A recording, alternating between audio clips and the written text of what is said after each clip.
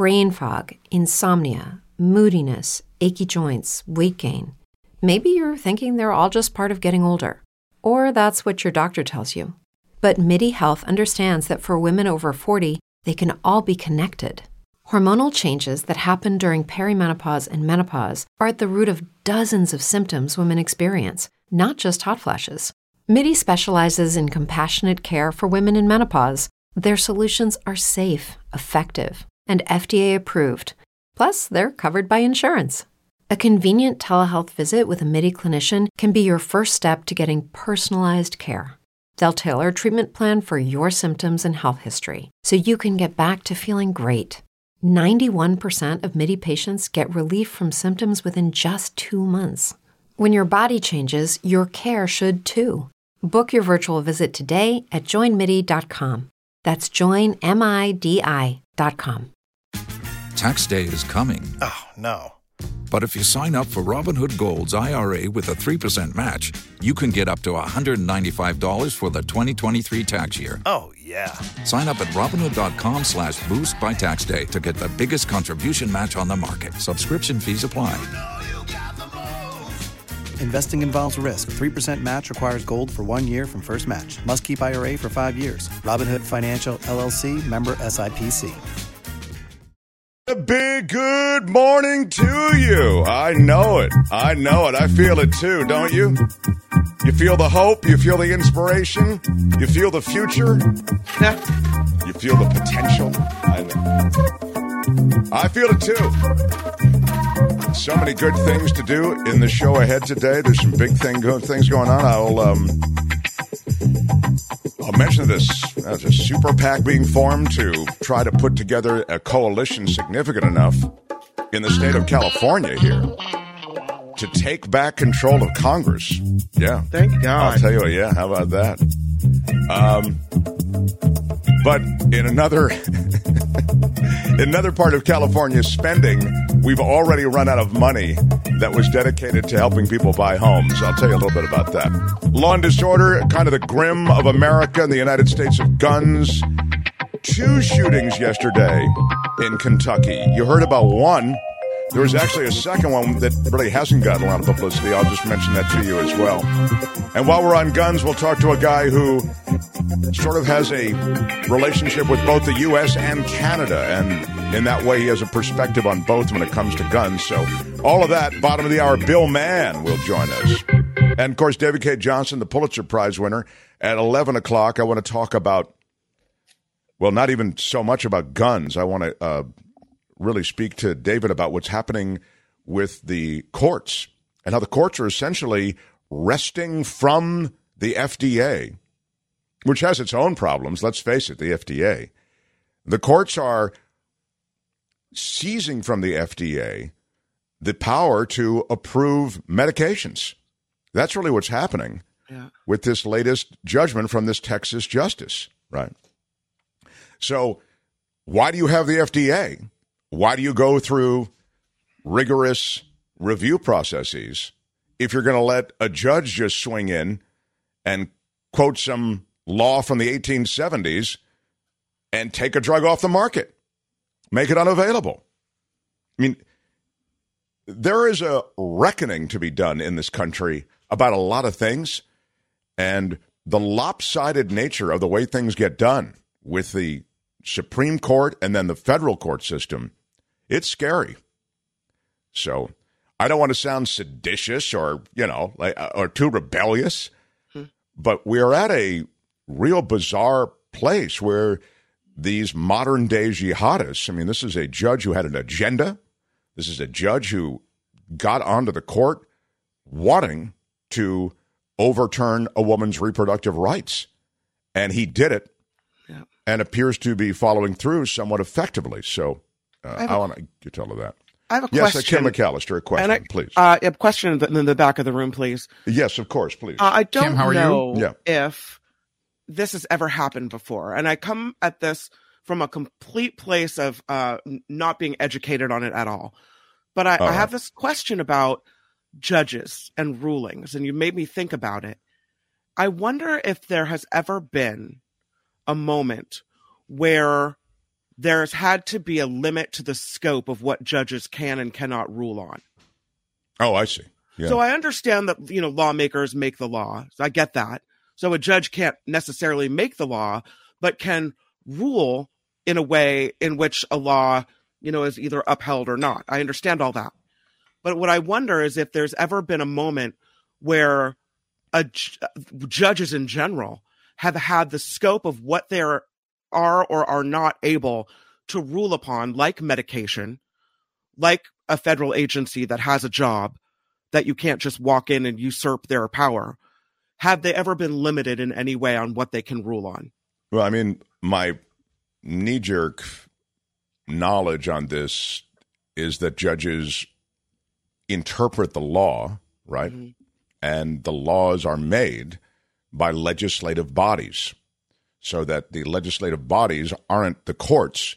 Right. But the courts interpret what those legislative bodies hand down. The change that you're suggesting or that you're implying with the question would be to the power and breadth of those court judgments. And I think it's a reasonable question. I mean, in other words, I think you're implying, sort of judicial overreach, right, which is really what we're talking about today with David Cay Johnston. I mean, I think it's ridiculous. Look, the same thing is happening with the Environmental Protection Agency, with the undercutting of the EPA decisions on essentially the levels of pollutants that we allow in things like water and air, right? And the Supreme Court has undercut the EPA's ability to regulate those poisons in our environment. That's something I care very deeply about alongside these other issues. But that is a government agency dedicated to doing that, regulating and keeping track of toxins that fall into our air and our water. And so it's critical that that government agency be charged with that. That government agency is populated with scientists, with those who understand how to sample soil, air, water, and to regulate these things. It's not regulated enough for me, but just saying it's there. Supreme Court is undercutting that. So now you have an FDA that is populated with what? With doctors, specialists, scientists who are trained to do what they do.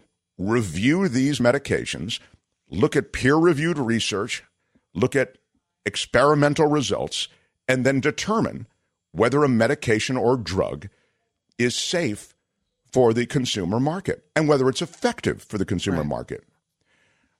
Now you're going to tell me that a judge in Texas is going to do that?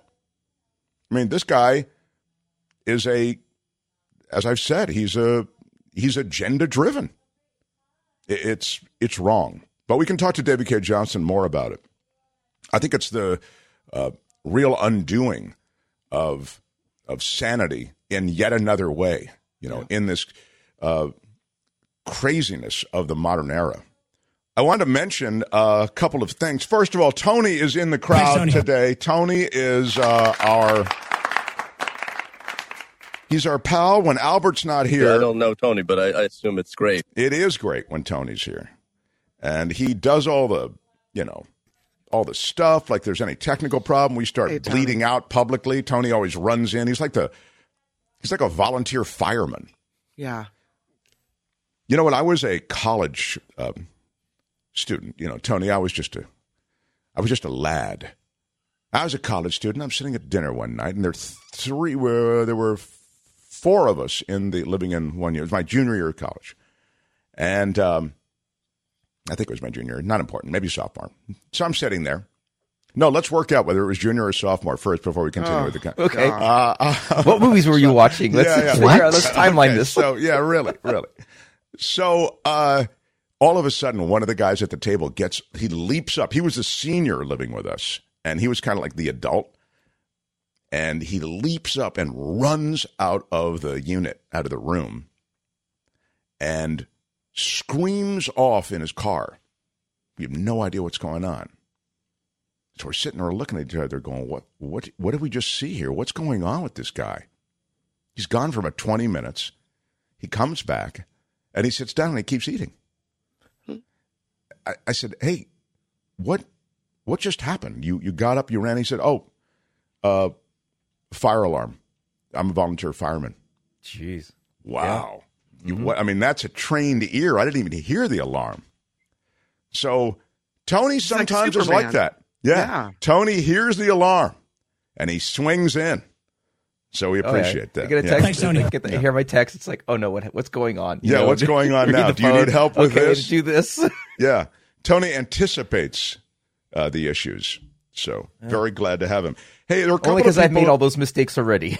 Yeah, well, it's, there were some after-hours contributions that people made in the chat. When you sign on later and watch our show, you're able to make a contribution. There's a heart there as you watch on YouTube with a $sign, and if you click it, you can make a contribution. And people do, and I just wanted to acknowledge Sausalito Victoria. Oh. She said, Mark's Madness has been fun. Thanks. Vicky gave us $49.99. That's a lot of fun. Yeah. Thank you so much, Vicky, for that. Really cool. And that's one of the contributions.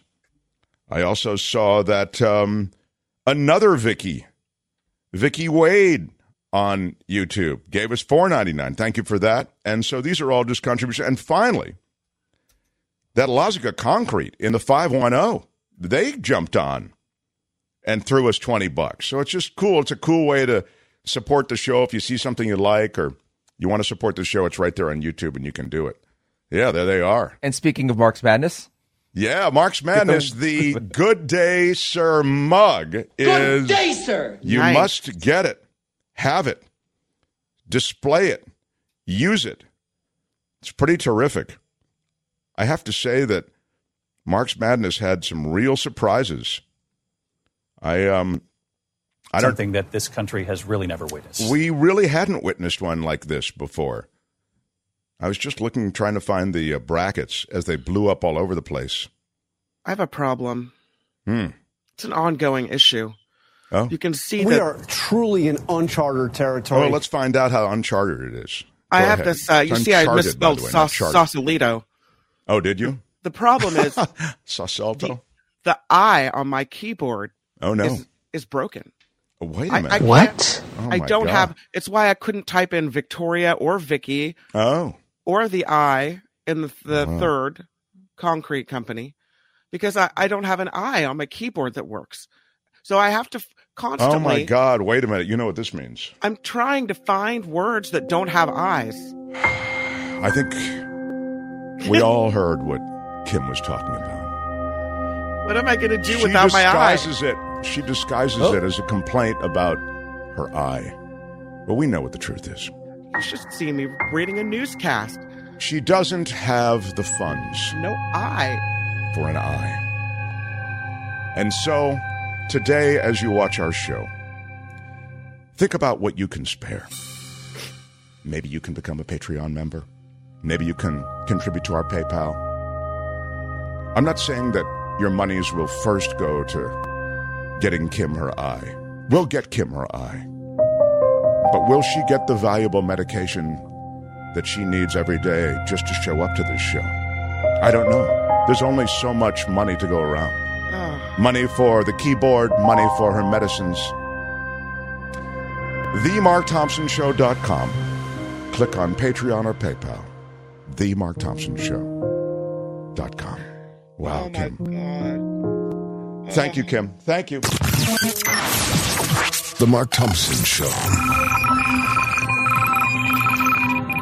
California may actually be in a position to regain control of Congress using a super PAC funding effort that's already put together tens of millions of dollars. They're ready to spend $35 million in our state. Could they control Congress? It's going to depend on a lot of things, but the super PAC is one of the places they'll be getting the funds. Let me put my credibility glasses on, and I'll tell you more about it. In the 2022 midterm campaigns, I think maybe $10 million was spent in California from this PAC. Now they're ready to spend $35 million. Democrats can't retake the House without winning seats back in California, said a congressional forecaster. Democrats' strategic decisions have historically teetered between the need to win House seats in states like California and the cost of campaigning in areas with expensive media markets. In the November election, the party suffered the consequences for not spending big in California. Lost some close races here. So now, again, I think it's a sad fact, of course, and I'm sure you'd agree, most of you, that it takes so much money to win a political race and that politics in this country comes down to money in so many different ways. But despite Democrats' overwhelming voter registration advantage in California, there are several competitive congressional districts because they are drawn by an independent commission that pays no heed to protecting office holders. Excuse me. The Republicans' main congressional super PAC invested heavily in the state to protect the party's incumbents, won an open seat in the Central Valley, nearly knocked out a Democrat. And so you had Kevin McCarthy winning the speaker's gavel, right? He's from Bakersfield. And the margin of victories was small. California is critical to the path, said a former senior Pelosi advisor. We want to lay a marker down early. They're allowed to raise unlimited sums, as you know, the PAC is, from donors for independent expenditures on individual races. And I think there are contribution limits on the national parties. But these super PACs, these House majority PACs, allowed to raise unlimited sums of money. It may come down to dropping a ton of money in media buys here in California. There were examples they point to of funding campaigns. It's going to be difficult. There is a real fight over California, even in this state, which is overwhelmingly Democrat. It may seem odd, but it's a fact.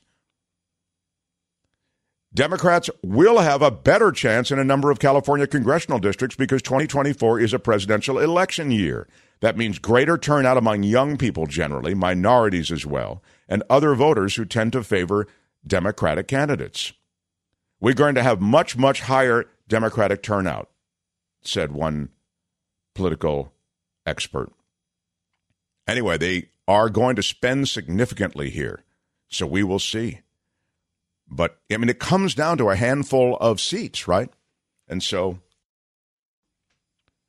the Republican super PAC is expected to spend a similar amount in California. This is going to, well, you're going to see political ads every 5 seconds, you know.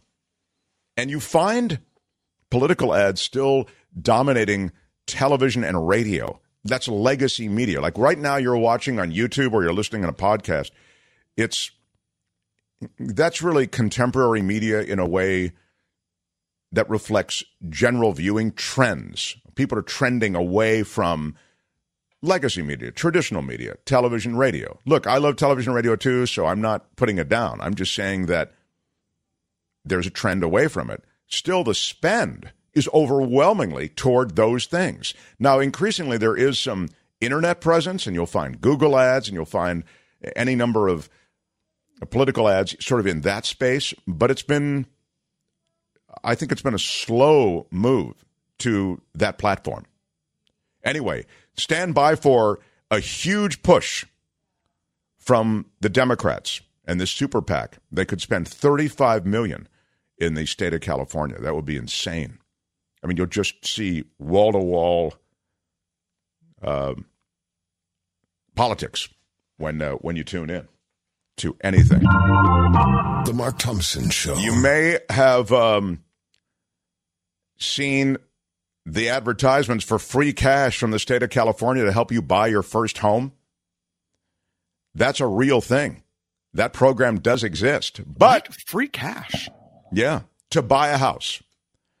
The bad news is they're already out of money. What? Yeah. The California Housing Finance Agency launched the California Dream for All Shared Appreciation Loan Program. They could have maybe come down with a better name, a little shorter, but all right. California Dream for All Shared Appreciation Loan Program. I guess if you know you're going to run out of money real quickly, you don't need to come up really sweat the name too much. They offered qualified first-time buyers up to 20% of the purchase price of a house or condominium. The help was available only to households whose earnings were below a certain income limit, right? That's $180,000, by the way. That was in L.A. County. In Orange County, it was $235,000. State lawmakers had set aside $500 million for the program. But because of the fiscal shortfall, right, the program essentially was only allocated $300 million, was going to help 2,300 home buyers. Well, on Friday, they announced, we've helped everybody we can. If you're not already in the pipeline, you're out of luck. Good day, sir. Well, at least for now. More funds are going to be available in the program at some point, they're saying. But they cannot predict what point that will be. So, sorry, first-time home buyers. Yeah, a bit of a miscalculation is exactly right. So, I mean, it was a good thought, but it just kind of went away quickly. So, yeah, a little bit disappointing. The Mark Thompson Show. I got a note, Kim, and it was a little bit hurtful, to be honest. Oh. Do you want the... Let me see if I can find it, the hurtful note. I'd like the hurtful note. Would you? The essence of it is that... It's always good to have a little bit of comeuppance, you know? Yeah, you're right. Maybe it keeps me humble. Right. Hard to believe I could be more humble than I am. Still immensely humble. What essentially they said was, Mark, and I think it's shown up here in the chat maybe as well. Mark, that jacket has seen better days. Everybody Get a new has one. an opinion. Mm-hmm. First, I would say, how dare you? Secondly, I would say, this look of this jacket hasn't changed in years. This is the look. But let me be fair to your comment. My favorite jacket, so I was wearing it a lot, and I started to worry that I'm going to wear it out. And so I actually, this is a couple of years ago, went to one of those, custom places where you can get suits made and all the rest. Kim, you have your stuff all custom made. And I said, I need a jacket, and I need it exactly like this one. Just knock off this one. So they measured, blah, blah, blah, blah. So I got the jacket, and it's awful. I hate it. And the reason for that is because it doesn't have the distressed look. Oh. It's the fabric. It looks too new. Mm-hmm. I didn't want a new-looking jacket. And I made it clear. I said, I like this fabric, this. So yeah, but that's the patina of a well-worn jacket. It can't be recreated. You're right. Yeah, but patina's a ding word. Yep, that's absolutely right. I think on some level you're exactly right. I have some Law and Disorder. I was going to add to Law and Disorder the gun situation in Kentucky. Now I'm putting aside the gun situation in Kentucky until Bill Mann joins at the bottom of the hour. So these are the tough decisions that have to be made. Should we do like a mini Law and Disorder now? And then I can but it's going to be minus the gun stuff. Are we good with that? I think that's good. Yeah. A lot of questions about the jacket. Okay. We got time. What did you say about the jacket? Questions about the jacket. First of all, I want to know what your response was. I look at the jacket as like a Mr. Rogers situation.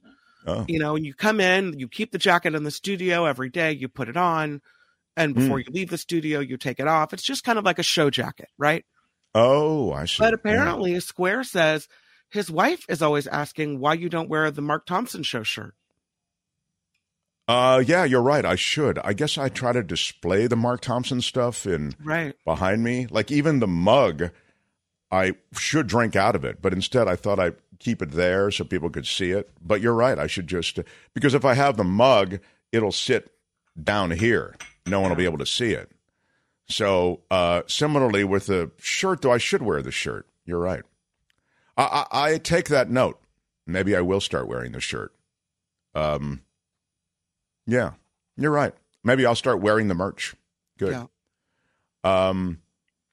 The jacket I feel comfortable in. It is my favorite jacket. And so there is a quality of what Kim's talking about, which is I sort of keep it on deck for the show because it's my favorite jacket. But anyway, these are good questions. Thank you. These are very good questions indeed. By the way, while I'm in the middle of a digression, I want to mention that I was on a really fun show. Oh. And I believe we have it the Film Crickets, it's called. And you can see it up, there it is. The Film Crickets, they're a show, and they reached out to me. And they said, will you join us? We talk about movies from, I think the 80s and 90s is what they said. They gave me dates, like 1980. I forget the actual dates, but their thing is 80s and 90s movies, okay? They look back at different movies. And they review and talk about the movies and what the staying power of the movie is. And you can see, does it hold up? And it was really fun. And I gave them a list of movies. Some were comedies, some were a short list, but a list that kind of had a pretty good cross-section, maybe 6 movies. Was it a list of movies with you in it? No. No, it wasn't Mark Thompson movies? That would have been a better conversation. Right. Do you know who I am? Yes, exactly. I'm kind of a big deal. Thank you. Maybe for next time.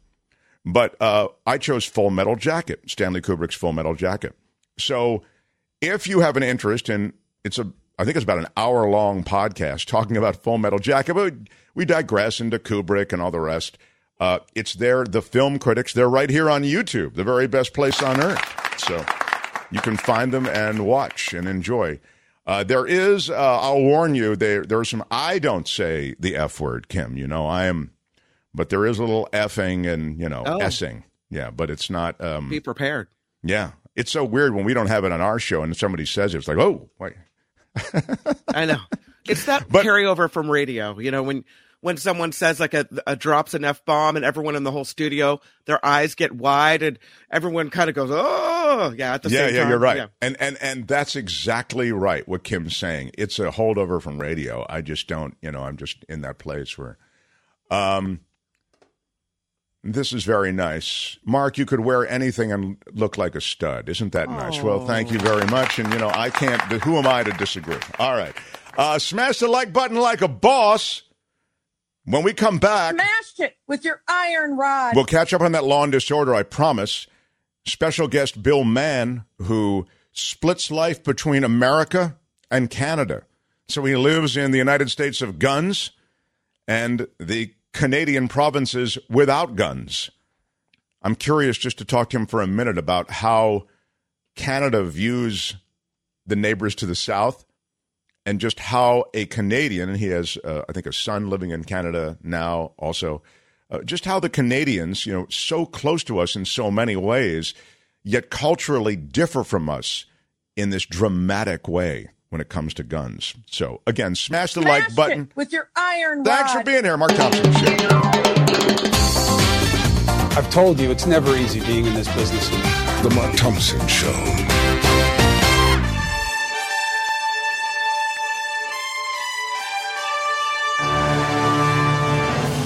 Oh, yeah, it's the Mark Thompson Show. I'm Kim McAllister. Kentucky police say the 25-year-old gunman behind yesterday's mass shooting at a bank was an employee there. 5 people are dead, more than a half dozen injured, as the shooting at the Old National Bank in downtown Louisville is still under investigation.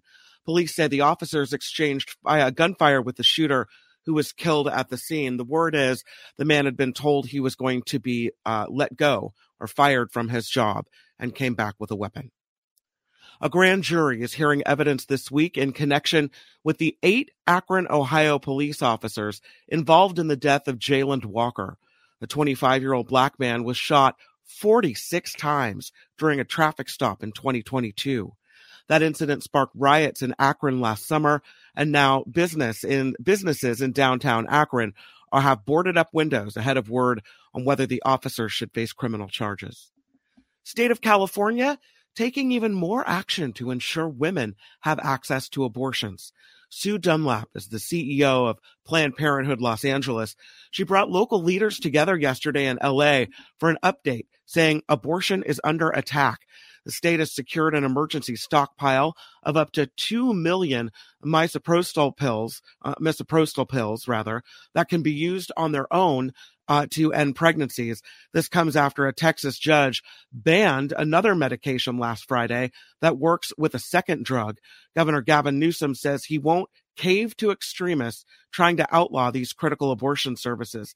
California, by the way, also shares the nation's negotiated terms of its misoprostol purchase to help other states secure the drug at a low cost and protect access to abortion medication. Meaning that we pool money into those funds associated with trying to get what does that mean? That we share the? Say it again. Is the negotiated terms. So I see. How we dealt with the drug companies and the government to get a hold of this medication and stockpile it. So we'll share how we did that. Right. It speaks to pricing too, I think. Yeah. Okay, good. Thank you. The global economy in a better place than predicted, despite the ongoing war in Ukraine. While speaking from Washington, D.C., Treasury Secretary Janet Yellen said energy and food prices have stabilized and supply chain pressures are easing. She says she doesn't anticipate a downturn in the U.S. economy. And French President Emmanuel Macron is sparking outrage after he suggested Europe take a separate stance from the U.S. on Taiwan. During his 3-day trip to China last week, Macron stated it would be the worst thing for Europe to adapt to the American rhythm or a Chinese overreaction. Political officials on both sides of the Atlantic criticized his statement as being too accommodating to China. Well, but he said it in that French accent, which is so it makes it okay. Yeah, exactly. It just sounded a little snotty. That's all. But it sounds already so. The French thing doesn't. Yeah, love it. Did you see the Jimmy Kimmel piece with Jeremy Renner last night? Yes, that was something. I saw a bit of the interview, like 5 minutes of it, 10 minutes of it. Yeah. So during the interview, Renner is talking about this video that Paul Rudd sent him while he was in the hospital, recovering from being hit by a snowplow. During the recent interview on Jimmy Kimmel Live, the actor said his Marvel Cinematic Universe co-star made him a fake cameo video. So cameo is one of those things where you can pay a celebrity and they'll say, "Happy birthday, Mark." Whatever. They don't know you, but they act like they do. Oh, yeah. We did one here. Albert did one for me. Oh, so nice. With Jeanine Pirro. He knows I hate Jeanine Pirro. So they got Jeanine Pirro on to talk about how, Mark, I know you're a big Trump fan. Oh, God. And you want to see the president. It was pretty funny. So anyway, go ahead. Yeah. So Rudd makes Renner a cameo video pretending like he's sending a well wish to a fan. But in the video, Rudd asks if Renner got in a fight with a snowblower. He said, "Next time, maybe you just let the snow melt." Renner had broken more than 30 bones, at least 35 bones, he said, in his body, and suffered blunt chest trauma in that incident. His attitude is amazing. He was so pretty positive. Upbeat. Yeah. Right. I thought he was a goner, and I guess he did too. It was pretty miraculous that he was sitting there on that set last night on a talk show talking to Kimmel. You know what's and I think everyone in the audience and at home watching thought, we're really lucky to be seeing him right now. But a lot of people, when they get in that chair, they're stiff and uncomfortable. And it's like, it takes them a minute to calm down. He just plopped in the chair. He had the most natural body language. Like, he just didn't have time for all the pretense. It was a good interview. Yeah, I liked it too. The Mark Thompson Show is crowdfunded. Thank you for being a part of the MTS community, participating in the chat, spending your time with us today. If you would like to support the show, please consider being a Patreon member or supporting us via PayPal. You can find those links and much more at themarkthompsonshow.com. I'm Kim McAllister on The Mark Thompson Show. They had to close down an entire radio station to silence him. And now, he's here. Ladies and gentlemen, Mark Thompson. The Mark Thompson Show. My wife wants some vegetables for crew today. I was a basketball referee. Feels great, baby. Use Mark Thompson. It's unbelievably offensive. What he's got going here is a situation. I was fortunate. Everyone I worked with made me better at my job. You are a cover-up artist, and you are a liar. What up, everybody? It is our Big Tuesday show. Coming up in the 11 o'clock hour, the Pulitzer Prize winner, David Cay Johnston. I want to talk to him about these judicial rulings and how justices, federal judges across this country, and the Supreme Court as well, are wrestling from major government organizations charged with regulation, the power to regulate. And the most recent case is these drugs that involve the reproductive rights and the difficult choices that women make with their own body. So we'll get to that in the 11 o'clock hour. This is kind of a treat. This guy wrote about media in the Bay Area, lived in the Bay Area for years, radio, television, and moved away, still does a lot of writing, and writes on media as well. And his basic musings show up in his columns that are now more occasional as he has moved to a quieter life. But he's an interesting guy to talk to, I think, in view of the problem we clearly have with guns in this country, because he both lives in this country and has a foot in Canada as well. I'll ask him to explain that. But I was talking to him the other day, and he was sort of talking about the way Canadians treat guns, and then coming into this country, how we treat guns. It's such a radically different view, and I wonder how those two places can exist so close to each other, and yes, culturally it can be so different. Anyway, a welcome for Bill Mann, everybody. Hi, Bill. Hi. So good to have you here. So, Bill, tell everybody you're living in America, but you're connected to Canada how? Well, you can see Canada from the end of the street here over in British Columbia. But I lived in Canada for 7 years in Montreal, and I had a ball up there. I did a radio show in French, just fell into it, and fell in love with the city. And I think I was the only American I ever met up there who was not up there because of the draft. I went up because I wanted to go up, and I love the place. And only when I came back into this country after 7 years did I realize how disgusting our gun laws are. My son is a Canadian citizen. He lives up in Vancouver, and we go up there all the time. So we're in Canada quite often. And the first question they usually ask you at the border is, do you have any firearms? It's that deeply ingrained. And when you're an American, you should be asking how many firearms I have. That's true. That's true. So tell me what the, as I say, with your son up there and with you a frequent visitor having lived there, tell me how it happens that our culture evolves. What's your thought on this with such a death grip on guns? And that culture exists with a clear sense that guns are a bad part of society that need to be limited. Well, there's something that I never learned in the U.S. I learned in Canada. The difference was in the U.S., we had cowboys and a lot of Indians who were shot and killed, and we had a civil war. Canada never had that.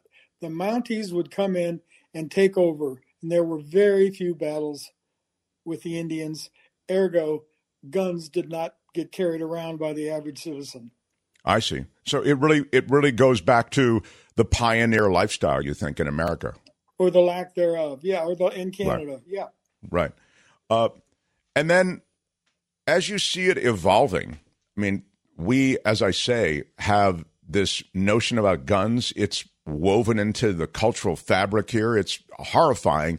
And we've taken it to real extreme levels. Like, it's not enough to have the pistol in the holster, like the pioneer life that you're talking about, or, the rifle. Now we need assault weapons, weapons of war. They become sort of like the Humvees of in the personal protective gear business, meaning I think there's a lot of image tied up in these things more than, any kind of utility. Yeah, I think that's true, but I did not see anything coverage 2 months ago when Canada banned handguns. Did you see anything in the media around you? No. I mean, that's a big story, but, nothing, just how cute Justin Trudeau is. Yeah, it's interesting. Did you post this, Kim? I didn't see the Karen's post. Did you put it up there already? I did. I liked it. I'll do it again. Yeah. Okay. Do it again. When we both try to do it, it goes away. All right. Canadians say that living next to the USA is like living above crackheads. Canadians saying that living, next to the USA is like living next to the guy whose car horn is stuck and is always blasting. I mean, is there a sense that the Americans are just, what is the sense Canadians have of Americans? Maybe that's what I should just ask. It's pretty much the people with the horns blasting. We play a little game when we go up to Canada, which is quite often. And can you spot the Americans in a restaurant? And yes, you can. They're always louder than anybody else. And Canadians are well aware of that. And they're nice people, so they don't really make an issue of it that much. Certainly when they come down and visit us. But, Canadians are much more cultured people and much more peaceful. When we came back, we didn't think much about guns in Canada because they were never really a present. But when we moved back to the United States, you immediately started thinking that this guy could blow me away with his gun. I mean, it's really an ugly feeling. How is crime in general in Canada, Norm wants to know? Canada does have crime, and very occasionally they have mass shootings. Very seldom. There was one at Dawson College in Montreal, and after that, Canada started cracking down on guns, and you can still have shotguns and what they call long guns up there, but you have to be part of the long gun registry. So and this you'll always get, and of course this is true. But what I'm trying to make a broader point. But let me just read his point, Randy. Yeah. Guns aren't just woven into the society in the U.S. There is a constitutional right to own them. The Second Amendment needs to be changed or repealed, and he's right. But its interpretation and the broad interpretation of that amendment that I think is let us done. So you can. There's a constitutional right to own them. No, there's a constitutional right that's specified in the Constitution such that it can be widely interpreted. Well, just to show you how, speaking of the Constitution, Canadians have a constitutional hatred of guns. A few years ago, we were staying with our friend in Halifax, Nova Scotia, and the Prime Minister of Canada at the time, Jean Chrétien, was going through the airport in Charlottesville, Prince Edward Island, and somebody hit him with a pie. And I turned to my Canadian friend and we said, he could have been killed by some guy with a gun. And she absolutely refused to believe that anybody would have a gun, even around the Prime Minister. We just couldn't convince her. And she took offense at the fact that we thought Canadians might pull out a gun and shoot the Prime Minister. She really did. It's that strong. Yeah, right. There's the sense that it could never happen, but the reality is, we prove it every day in this country. And this Kentucky thing is somebody with a beef, right? Somebody with a grievance of some kind. And then there was a second shooting not far from Louisville yesterday, and one was dead, one is wounded. That's outside of Louisville College, this community college outside of downtown Louisville. So Kentucky, had more than their share. Maybe they were members of a well-regulated militia. Thank you. Canada bans new handgun sales in latest gun control action. That's from Reuters. That's how it looked. But you're right. It was really not widely reported by American media. Gee, I wonder why. Yeah. I told you I'm from a military background and grew up on Army bases. My father was a career Army officer.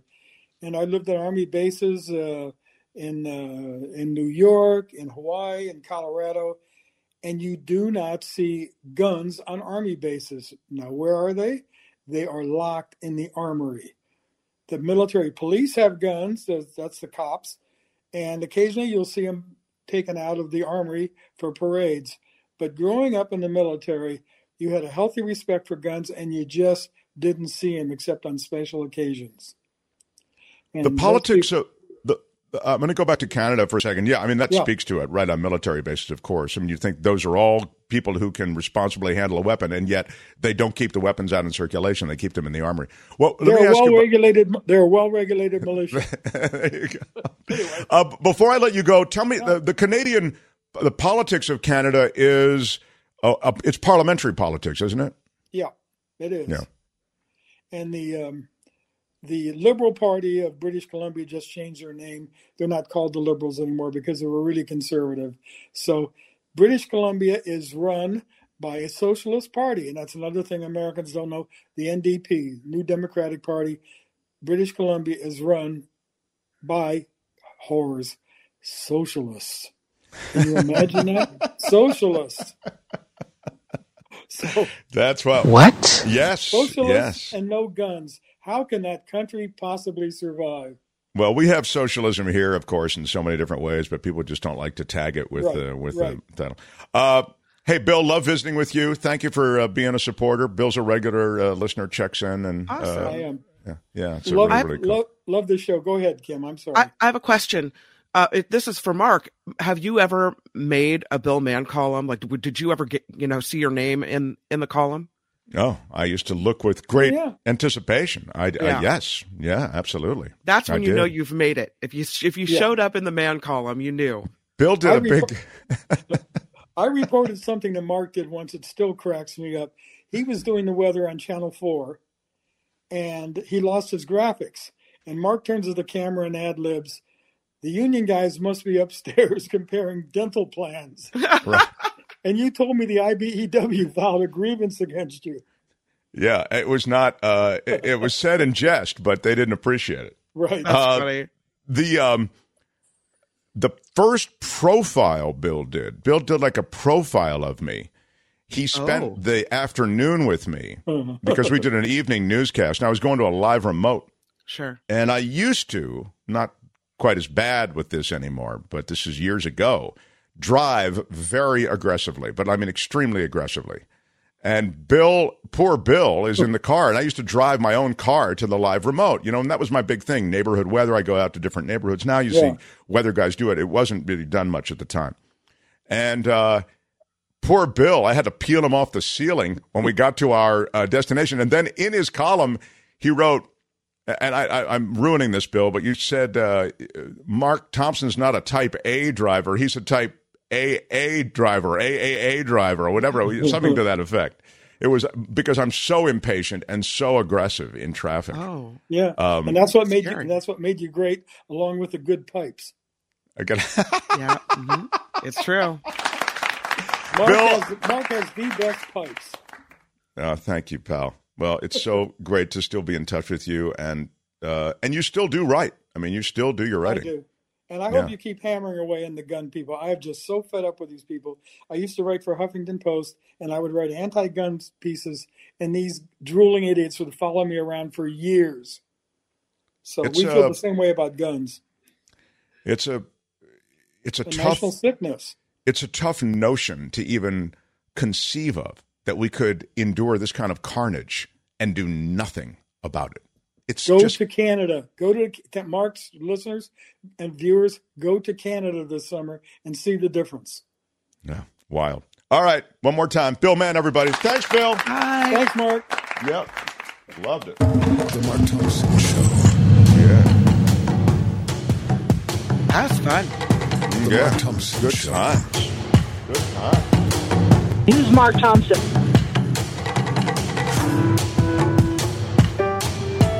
I stand corrected.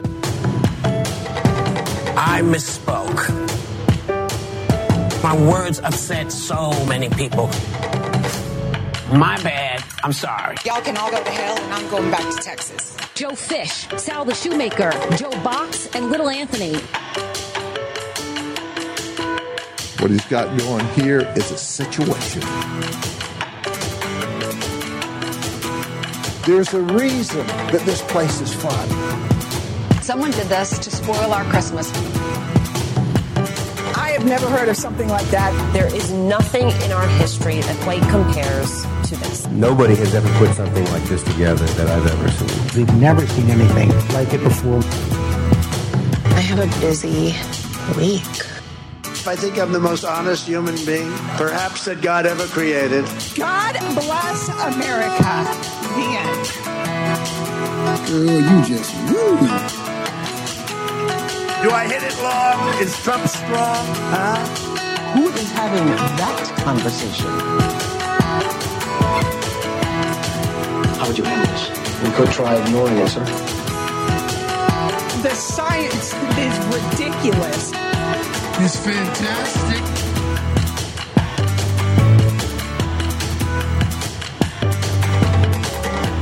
This is a word from the Lord, and he's not happy. Where are my weed smokers at? Isn't anybody but a weed? It was wrong, it was stupid, and I'm trying to be a better person. Seriously, what the Yeah, I know I messed that up, Tony. Tony, give me a break. Tony. I'm doing a lot of stuff over here, okay? I don't need that look, that face, where you go, oh, Mark screwed that up. You hit the wrong button. I was ready to jump into action. Wait. God. Of course I hit the wrong thing. I've got to hit this thing and that thing, and then got something else for the content. Throw a brother a break. My God. Morning. Yes. I wanted to mention to you a couple of things. First of all, thanks again to Bill Mann for dropping through and talking. But thanks to all of you for. This is interesting. For adding to the mix. James says, "Hi, Mark. Tell Kim there is an alternative way to insert the letter I. Oh. I lowercase I use combination Alt number pad 105 and uppercase I. Oh, I think that's perfectly. What? What? You just don't get it. I don't get it. I do not. I do not get it. Let me read All it right. again. I can't. I lowercase I. First of all, you can use a combination of Alt plus the number pad. Okay. 105 and uppercase L, I guess that would be. Use combination Alt plus number pad 73. Alt? Yeah. Huh. You do not know what you are talking about. Yeah, I'm gonna, James, thank you for that. I appreciate any help I can get, and I will practice your tricks. I'm going to copy and paste that into my email and look at it later and see if I can't mess around with it. Yeah. Eric, I think, pretty much has it, which is, yes, I'm sure she wants to do that every time she needs to type an I. So Trevor in the chat told me earlier that I should just, every time I have to type an I, use an exclamation point because it's like an upside down I. Oh, sure. Okay. So that's my new thing. I'm doing that. Oh, I see. I love that everybody's getting in on this. Nick writes that the E with the accent is Alt plus 0233. I don't have an Alt I have a MacBook Air. Yeah. So I don't have an Alt. Get Tony on the job, says Grady. Yeah, really. Thanks, I need Tony.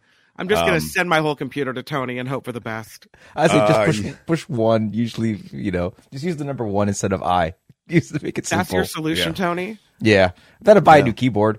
Well, because you have a MacBook Air, you can just get a little external keyboard for Got to go for the simple solution sometimes. I think Gail just fixed it. There we go. Gail Guthrie, here's $20 for a new keyboard. Exactly. Thank you, Gail. You're lovely to do that. You want something clickbaity or you want something? I've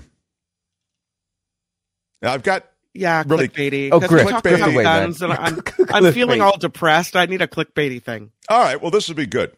How would you like to extend that depression forever? You could live forever. That's right.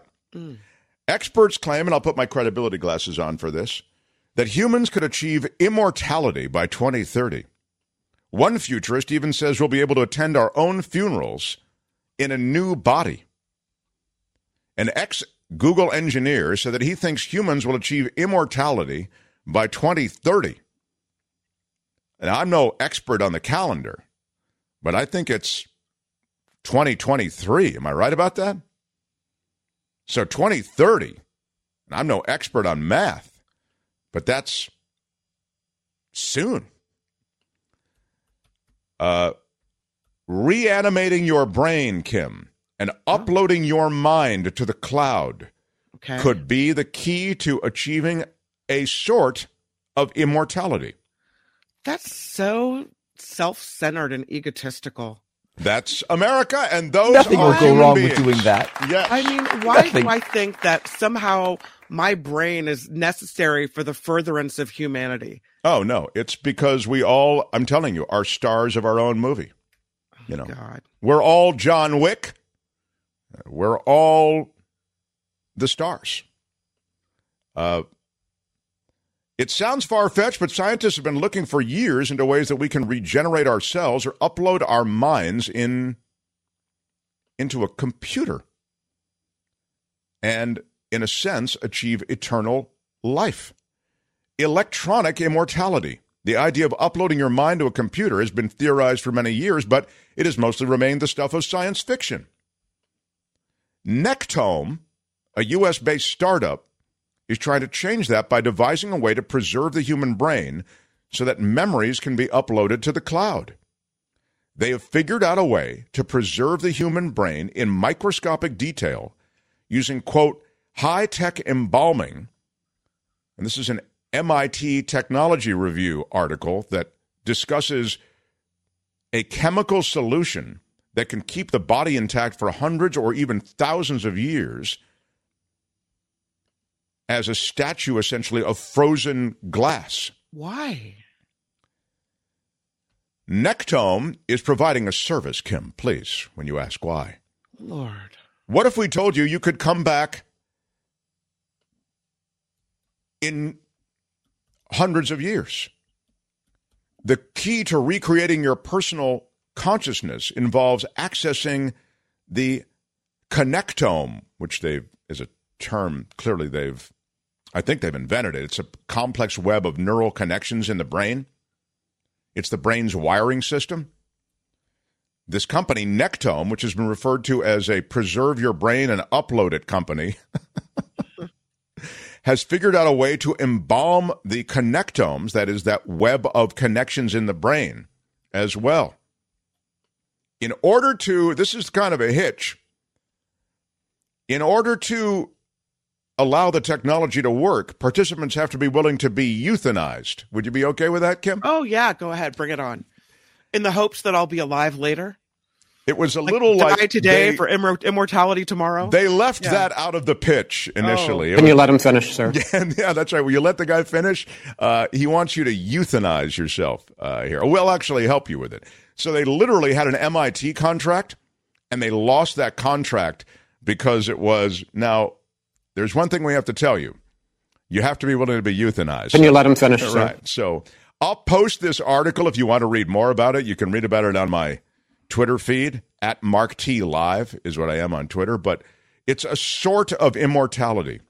It would be nice if technology could be applied to saving this planet or to stop killing this planet as doggedly as technology is being applied to human immortality. But I guess that's just the human animal. The great David Cay Johnston, the Pulitzer Prize winner, will talk about judicial overreach. Might the FDA just be a thing of the past? Now we have judges who are going to make decisions on what drugs should be available to you based on 1870s law. Smash the like button like a boss. Smashed it with your iron rod. Kim's News next, and then the great David Cay Johnston. The Mark Thompson Show.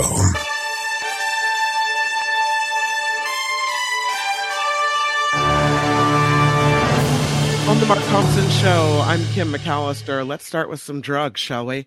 The Biden administration is cracking down on the flow of fentanyl into the United States. The plan includes issuing sanctions to financially cripple illegal drug syndicates in Mexico and ramping up efforts to target money laundering activity. The White House is also calling on Congress to permanently classify fentanyl-related substances as Schedule I drugs. Another Tennessee lawmaker recently expelled from the state's House of Representatives could be reappointed soon. That is Justin Pearson, and officials say a vote to reinstate him will take place on Wednesday. Pearson and recently reappointed Justin Jones were ousted last week for protesting gun violence on the House floor after a deadly shooting, a school shooting, I should say, in Nashville. And President Biden has signed a bill ending the national COVID emergency. Is this it? Is it truly and officially over? The GOP-led resolution was opposed by most Democrats in the House, but the White House has said it would not veto the measure if it made it to President Biden's desk. The White House wanting to wind down the national emergency on May 11th. Well, access to funds, the public's access to funds for those who need it, health-related issues, that is to say health-related to COVID, that's all going to go away. Paying for the vaccines, all of that. That's right. Yeah, the economic relief, essentially, for those who needed it. Yeah, it's all going away. Go ahead. This is the homeless encampment in Oakland. It's on Wood Street. It has been the blight and danger with more than 100 fires at that encampment, some of them serious enough to close down overpasses leading to and from the Bay Bridge. Well, finally, after many legal maneuverings, crews began removing tons of debris yesterday on Wood Street. They towed away 12 vehicles. Officials believe they can provide shelter for about 70 people that were living at Wood Street. The eviction process will take about 2 weeks to give everyone time to clear out. After the site is secure, construction can begin on a project to provide 170 units of permanent affordable housing. This is a big deal and kind of tells a story about what's happening in the city of San Francisco. I don't know if you saw this one, Mark, but the Whole Foods in San Francisco is closed. One of them. South of Market? Yeah, well, it opened a year ago. The store shut its doors last night for good because of safety concerns over their employees in the mid-market neighborhood. So that's the one that I've been to many times. Yeah, they're closing. Wow. They close it down. Yeah, that's it. That first of all, I mean, theft at that store. They don't even have they had the baskets and then they have the carts. They don't have the baskets anymore because people were stealing. So they're out of basket. They were done. So much theft, and their employees coming to and from work in danger. City Supervisor Matt Dorsey says he is sadly not surprised, adding the problems have all to do with retail theft and drugs. He thinks this location will be able to reopen at some point, but no word on when. It was a good spot, and they've got a guy there. They've got like a security guy there, but he's basically just for show, I suppose. But it's too bad. It really is too bad. I mean, San Francisco is getting such a bad. I went down the crime stats for you yesterday. It's not, when it comes to violent crime, our stats are really good. But, when it comes to stealing stuff, it's pretty much just another day at the office. We really, you have to, everything that's not nailed down is being stolen. Well, this was, there was a brand new apartments that were built nearby, a whole, kind of village that sprung up. All the businesses and companies, although a lot of people aren't going to work anymore, were there as well. They thought this would be the perfect location for such a place. And I think it kind of tells the story in a broader way of what's happening in San Francisco, even more so than, the closing of a CVS drugstore or something else. Right. Yeah, because it was really supposed to be, it's part of the renaissance that's occurred south of Market over the last couple of decades. Yeah. So they're shutting down this whole store. And again, it's only been open for a year. The address is Trinity Place is where it is, but it's very visible. It seems like so many people use this store, but it's, they're done. They're done. So that's going on in San Francisco. Lastly, a story for you about Betty White's former home. You would think someone would buy it and, that maybe was a fan of hers that would revere the property. Yeah, well, no. She had two places, a place in Monterey, Carmel, and she had a place in L.A. and Brentwood. Well, her former home in the L.A. area has been demolished. Oh, no. This is the home in Brentwood, which Betty White bought in 1968. It sold for more than $10.6 million in June. And they demolished it? $10.6 million? And then they just... $10.6 million. Crews are now laying a new foundation on the property. TMZ says the new owners are building a massive mansion in the spot where White lived for decades. So, wow, yeah. She lived there with Alan Ludden, the old host of Password. They bought that place in Brentwood. We have a Brentwood in the Bay Area, and we have a Brentwood in Southern California. Hers is in Southern California. They bought it in 1968, and she, they kept it. She kept it and lived in it and loved it. But and it was a wonderful house, but apparently not good enough for somebody who paid $10.6 million to knock it down and start fresh. Well, yeah. So that's the way it is. The Mark Thompson Show, of course, is crowdfunded. We won't be knocking anything down and building a new one. Thank you for being part of the Mark Thompson Show community, participating in the chat, spending your time with us today. If you are so moved to financially support us, you can find the Patreon and PayPal links at themarkthompsonshow.com. And of course, the YouTube Super Chat is live. I'm Kim McAllister on the Mark Thompson Show. They had to close down an entire radio station to silence him. And now he's here. Ladies and gentlemen, Mark Thompson. The Mark Thompson Show. How about it for Tuesdays and the Pulitzer Prize winner, best-selling author? I am so privileged to be able to include him as a regular on this show. David Cay Johnston, everyone.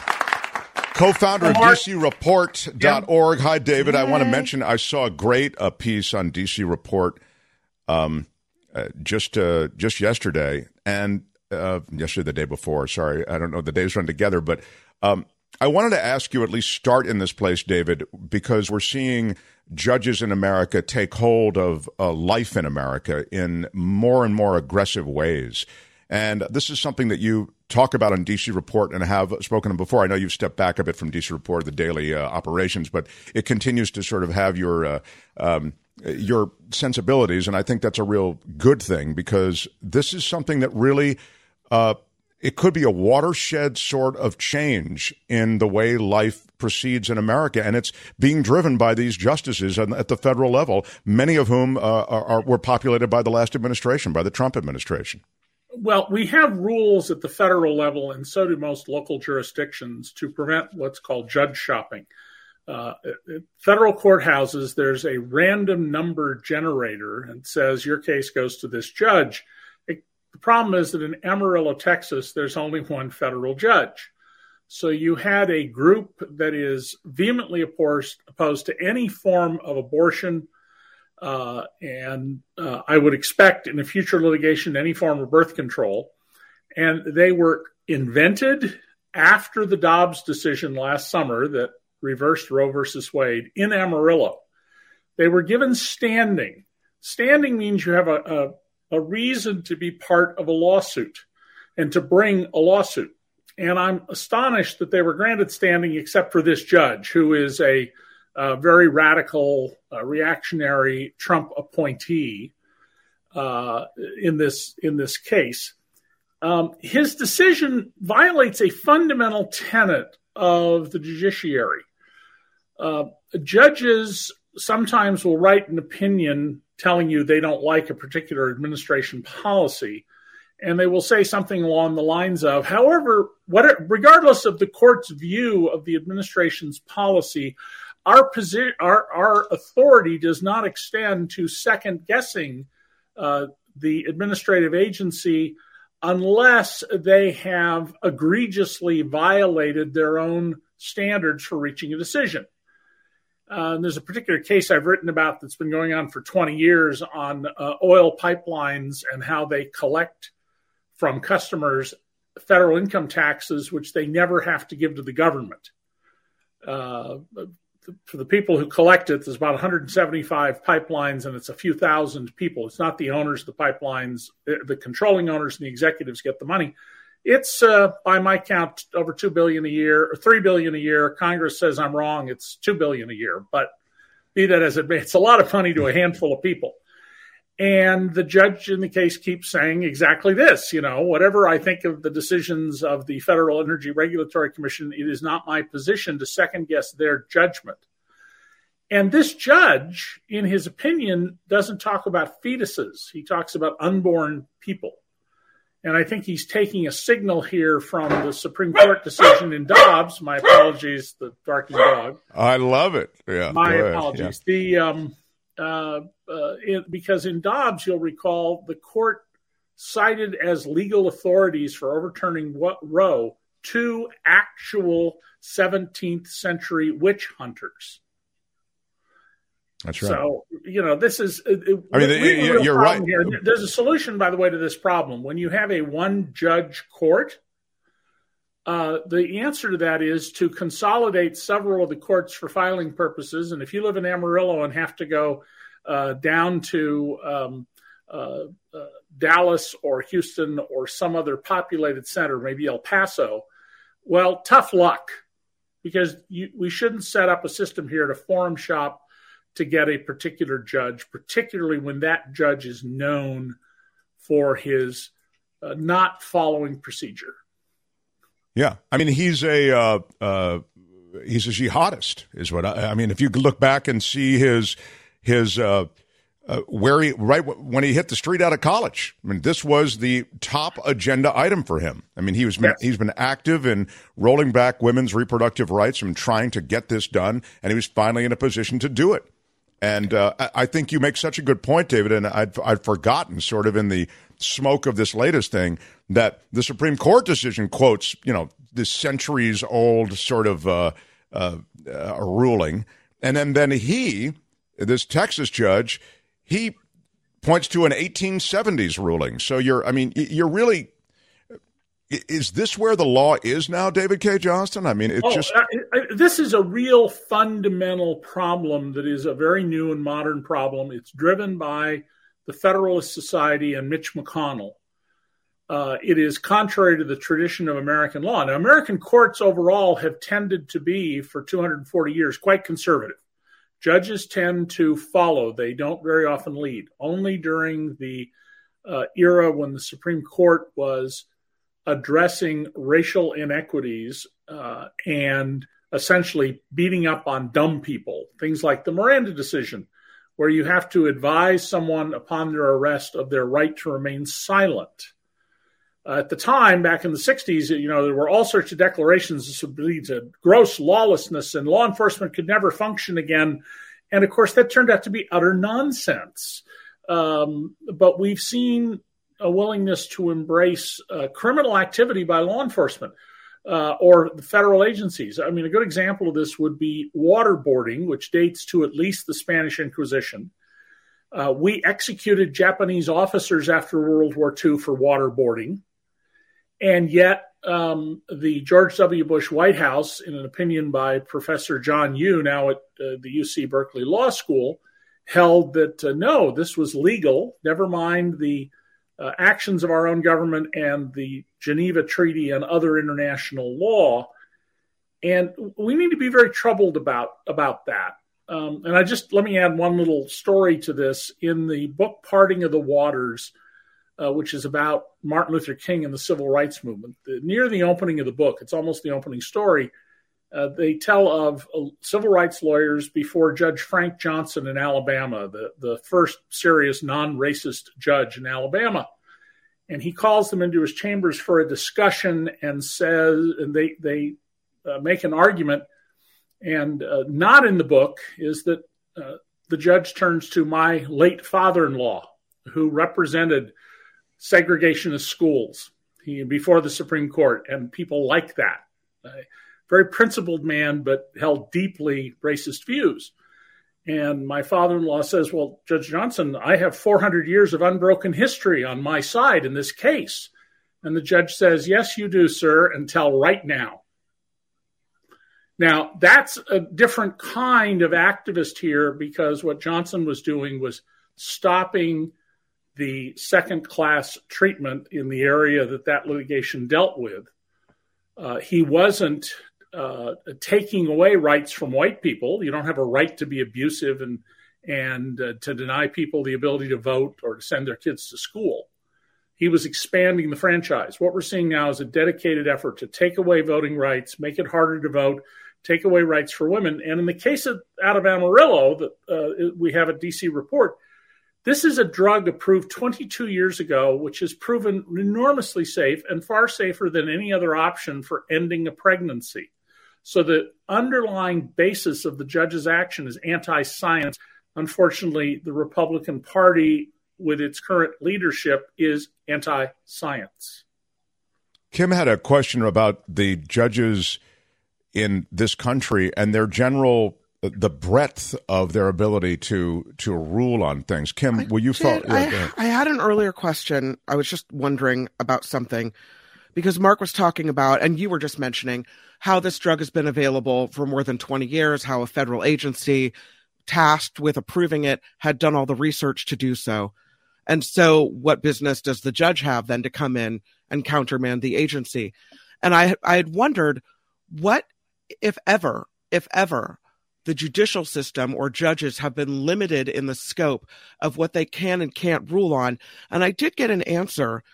John Daly texted me that a League of Women Voters, a thing about the Constitution making it clear, with a few exceptions, that Congress may decide what types of cases the court may hear and the procedures for doing so. This says that with enough political will and a willing president, it's within Congress's authority to limit the U.S. Supreme Court's power by restricting what type of appeals it may accept. I don't know if we'll ever get to that point. It would be great if we could. Well, Kim, I mean, remember, in all things in the law, it cuts both ways. Every sword can be a shield. Every shield can be a sword, which is in my first lecture to my law school students at Syracuse University every year. In this matter, the Congress certainly can limit the jurisdiction of a district judge to his jurisdiction. That is, this judge can say, you cannot sell or provide this particular medication within this district until this is litigated. When circuit courts of appeal decide these things, generally their decisions are limited to the circuit they're in. And when we get conflicting decisions, so the Fifth Circuit in Houston, which is so conservative that its longest serving judge has held that a man on trial for his life whose lawyer was drunk, snored through most of the trial, and never questioned a witness, had adequate representation of counsel and could be put to death. Whereas the Ninth Circuit in San Francisco and Los Angeles tends to have a little more humane view of the world. And when you get a conflict, then the Supreme Court tends to take these up. The Supreme Court will now take up this case. It may be a while, but they will take it up because we have, I think it's the Second Circuit, and it'll go to the Fifth Circuit from Amarillo. But absolutely, Congress can pass rules. And by the way, the Constitution doesn't say the Supreme Court has the right to rule what's unconstitutional.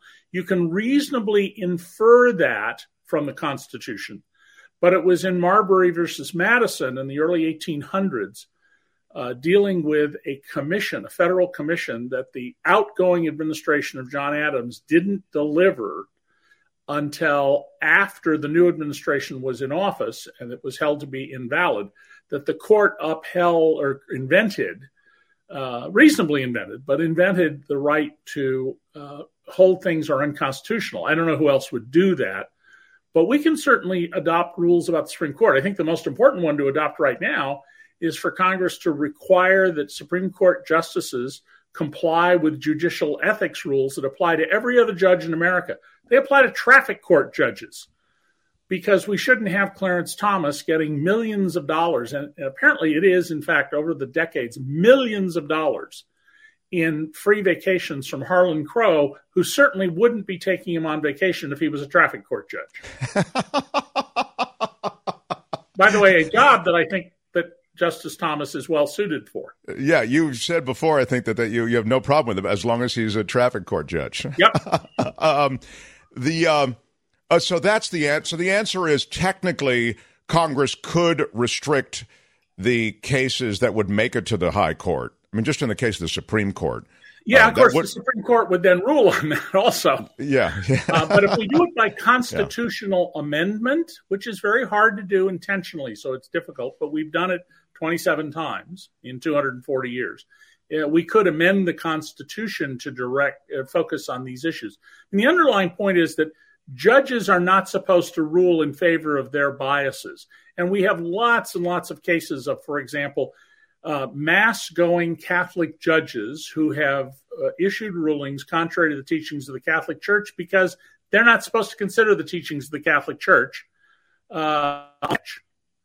And that's what we are getting, unfortunately, away from. We are getting ideological judges who say, this is the way I think, and I now have the power to make you do what I say. Absolutely not. Yeah, this is true. Just before I get to Perry Joe Jim Bob's point, you're so right. You could make the argument, I think, cleanly, David Cay Johnston, that judge, rather than ruling in this case, should have recused himself from the case. I mean, given his background, given his activism in this area, I mean, as I say, I'm sorry. I mean, he's really a radical activist in this area of reproductive rights. You should recuse yourself.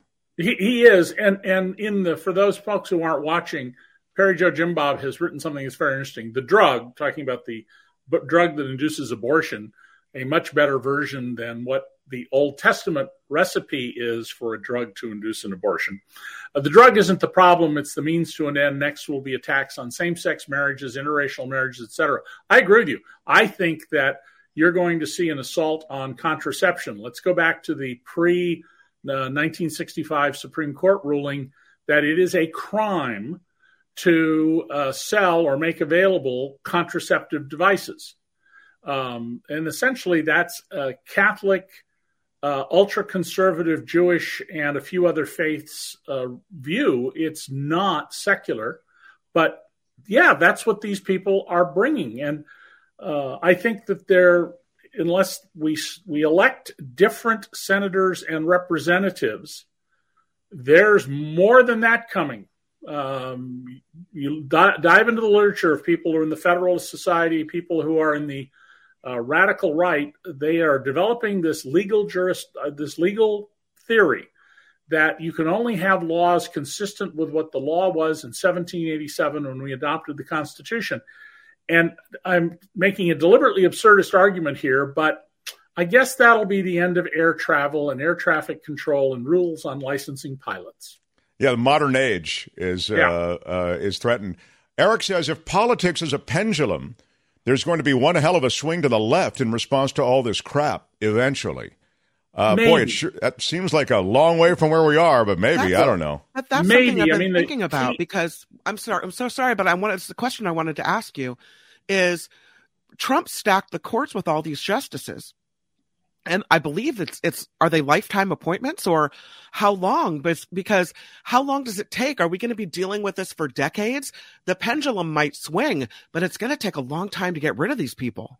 All Article 3 federal judges, so District Court, Court of Appeals, Supreme Court, those are lifetime appointments. So many judges don't stay. They leave and they go into private practice. Or Merrick Garland left the D.C. Court of Appeals to become Attorney General. But it is a lifetime appointment. Back at the time we started this country, you were unlikely to serve 20 years. Clarence Thomas, the longest serving justice, has been on the court for, I think it's 33 years now, maybe at 34. We need to recognize that conditions change and the Constitution is a blueprint. It is not the final design, which will continually change. I'm thinking of Stuart Brand's book, How Buildings Learn, in which he shows all sorts of buildings over long periods of time and different owners had them and how they alter the buildings to fit the needs of the time. There's a real fundamental problem here in judicial ethics. There's a fundamental problem with Mitch McConnell's approach to stacking the courts. Roughly 1 in 4 district court, circuit court of appeals justices, and 1/3 of the Supreme Court are Trump appointees. And those people were picked for ideological reasons, not because of their distinguished jurisprudence. None of the Trump appointees, and Justice Gorsuch is a sophisticated thinker. I don't like his thinking, but he's a very sophisticated thinker. But he can't hold a candle to Ketanji Jackson Brown, the black woman appointed to the court recently, who in her very first words from the bench went after one of the big lies in America. The Constitution is race neutral, her other justices said. And she said, no, it's not. It's full of race. It's all over the place. 3/5 of a person, amendments, et cetera, et cetera. And anyhow, we all need to be very worried about this. I've long been in favor of expanding the Supreme Court to either 15 members or 17 members. I don't want to go to 11. That's just sort of patently somewhere else. And appointing justices who are reasonable, rational people. They're not picked because they have some preset agenda wherever it is. And you need to be cautious about saying, well, we'll get a bunch of liberal judges, things will go our way. No, you want judges who are going to act the way judges are supposed to interpreting the Constitution. I mean, we've had this conversation a bit already because I'm way for expanding the court.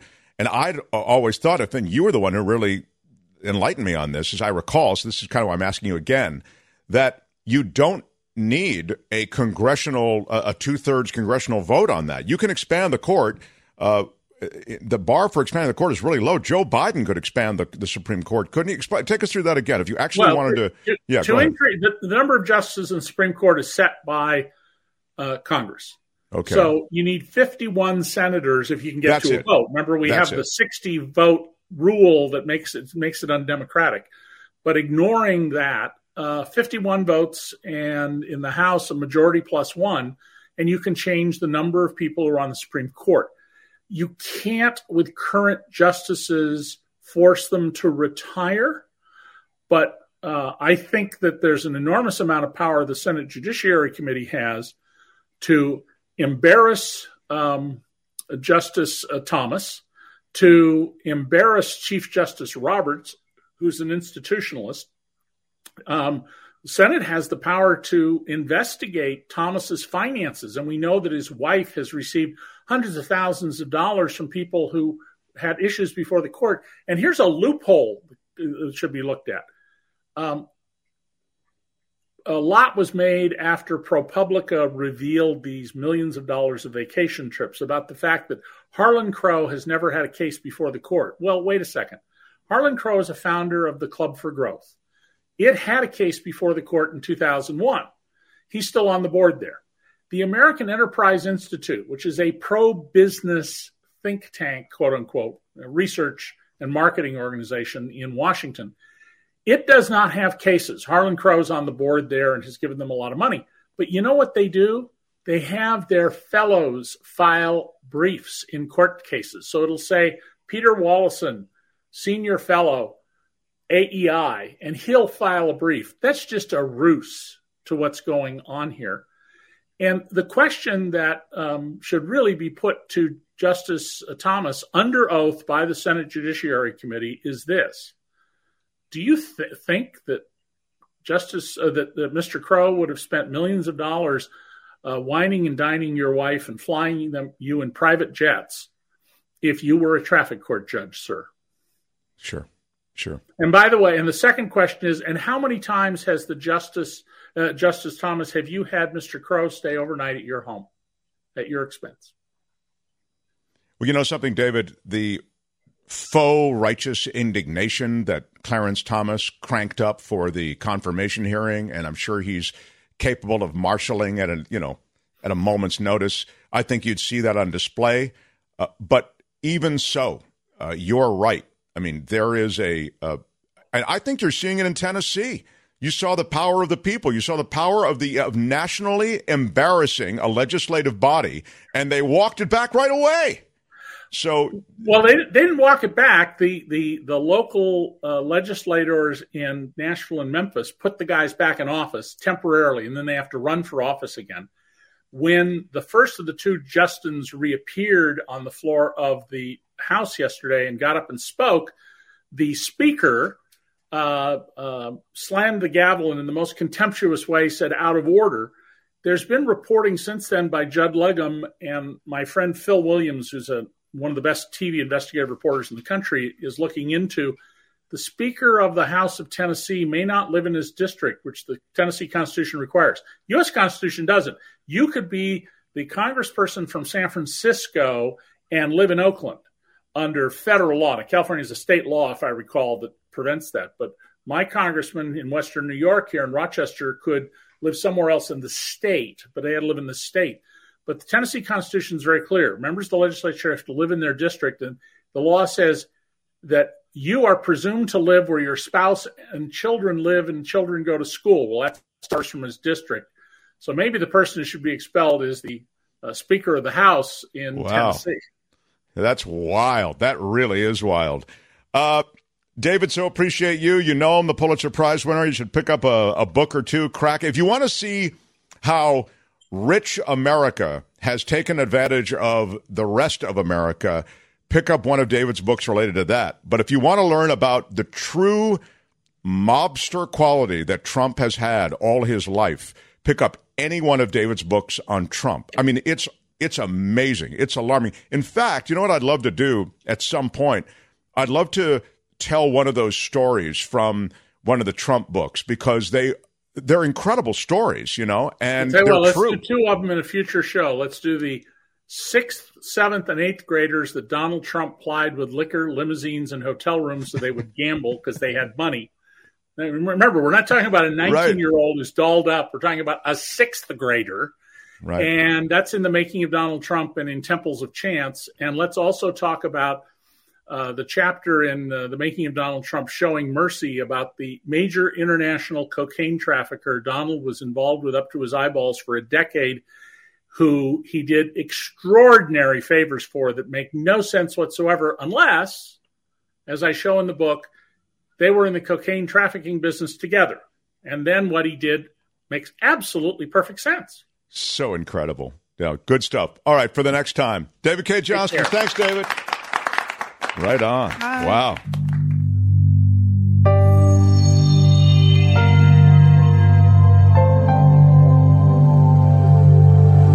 The Mark Thompson Show. Wow. Love the conversation with David Cay Johnston. Got to Kim's question. I felt good about that. Thought it had it all, if I can say that. It really did. Smash the like button like a boss. With your iron rod. Damn straight. If you haven't yet, I recommend that you check out our website, themarkthompsonshow.com. There you can click through to Patreon or PayPal. And in a few moments, I may recognize a couple of new patrons. Really appreciate that. We have some added content, which I think will be dropping a little bit later in, I'm going to say probably next week. Some of that added content, those who are patrons and PayPal members, you'll have a chance to see that a little ahead of everybody. So we're trying to get that all organized as well, so that there'll be some advantages to, you know, joining our ranks, and we really appreciate that. And we're completely crowdfunded, which is why we're trying to come up with different ways that we can reward all of you who are part of the crowd that is funding us. I mean, beyond just the show. So we're working on that as well. But really, truly grateful. TheMarkThompsonShow.com. Kim's News, then I've got a big law and disorder segment waiting for you as well. Smash the like button. Smash it with your iron rod. And now Kim's over-the-top medieval news theme.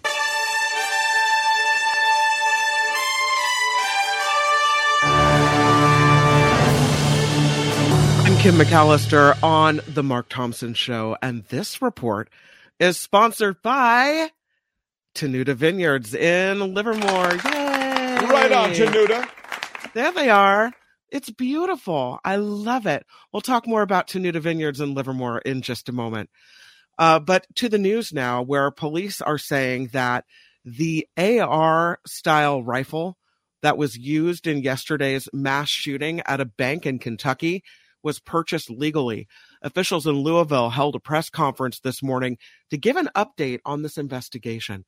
They say the gunman bought the weapon last week and told at least one person he was suicidal and contemplating harm before he killed 5 people and injured more than a half dozen more. Police say a shooting outside a funeral home in Northeast Washington, D.C. was a targeted attack. Here's what it looks like at the scene. The D.C. police chief says 4 people were shot. 1 person did not survive. The shooting broke out this afternoon outside the Stewart Funeral Home. The suspect in that case is still at large. Kind of concerning in Madera County, California. They've been without a hospital in Madera County since January. That means 160,000 residents, most of them farm workers, don't have access to emergency health care. The now abandoned Madera Community Hospital shuttered after negotiations with a large healthcare system to buy it fell through in late December. That forced the hospital into bankruptcy. Locals there have to drive to Fresno, more than 30 minutes away by car, to where officials say people are overwhelming the hospital system there. So the closure kind of highlights the squeeze that rural hospitals are feeling. 6 more rural hospitals in California are at risk of closing, that according to a study done in January by the Center for Healthcare Quality and Payment Reform. No hospital in Madera County. Speaking of medical issues, cases of sexually transmitted infections surged in 2021.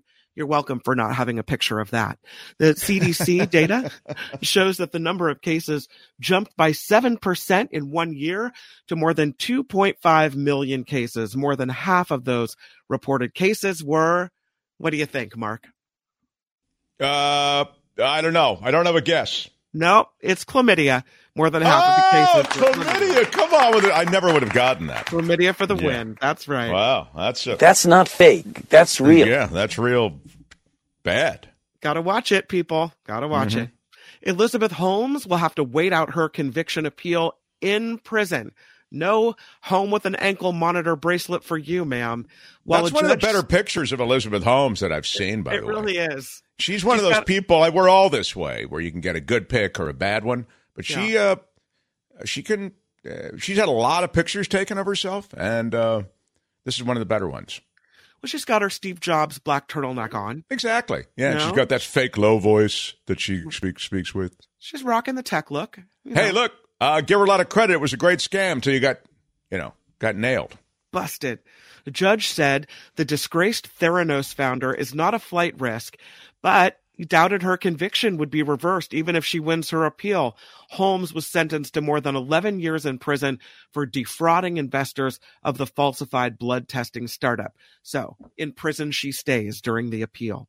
Yeah. SpaceX is planning to launch another rocket from northwestern Santa Barbara County, and this one could be visible from the Southern California night sky. The launch from Vandenberg Space Force Base is scheduled for 11:48 p.m. California time.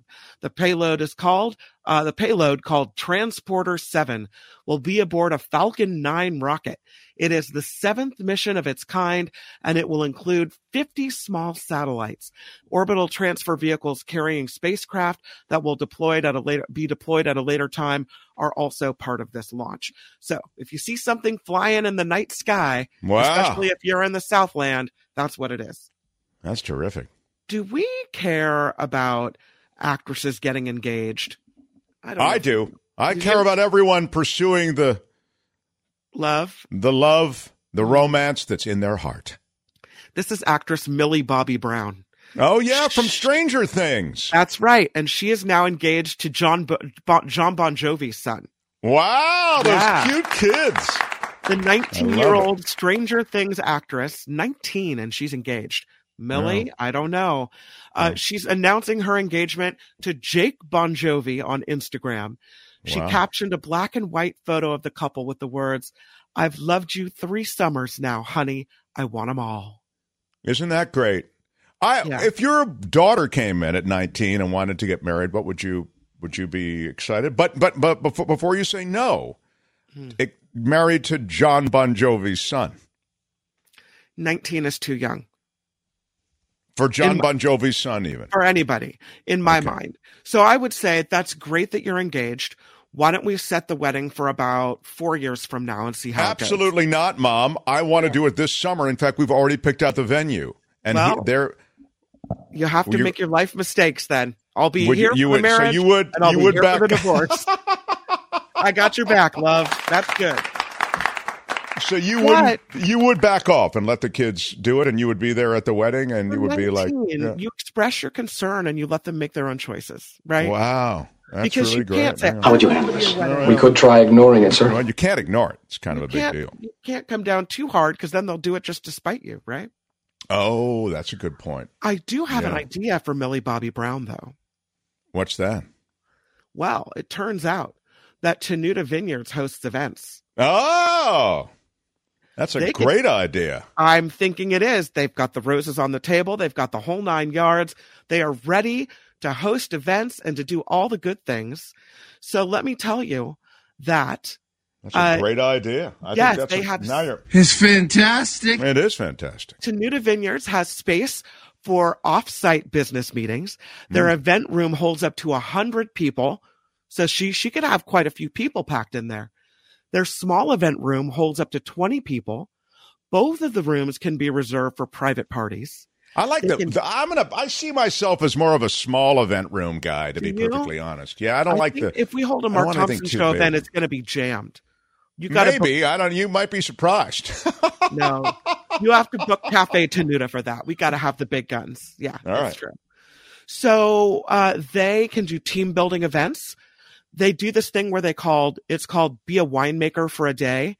It's a competition. So everybody goes home with a bottle of the winning blend. Oh, I love that. Yeah. I'd be willing to bet my lunch that there's alcohol involved. Well, I certainly hope so. Do some really, really fun things. And of course, Tenuta Vineyards is child friendly. They are pet friendly. They are cyclist friendly. They do all kinds of things. And I do want to let you know that you can get a discount. A Mark Thompson Show discount. Oh, wait a minute. You had me a discount. Tell me about it. Yeah. So you have to call them, and I'll give you the number.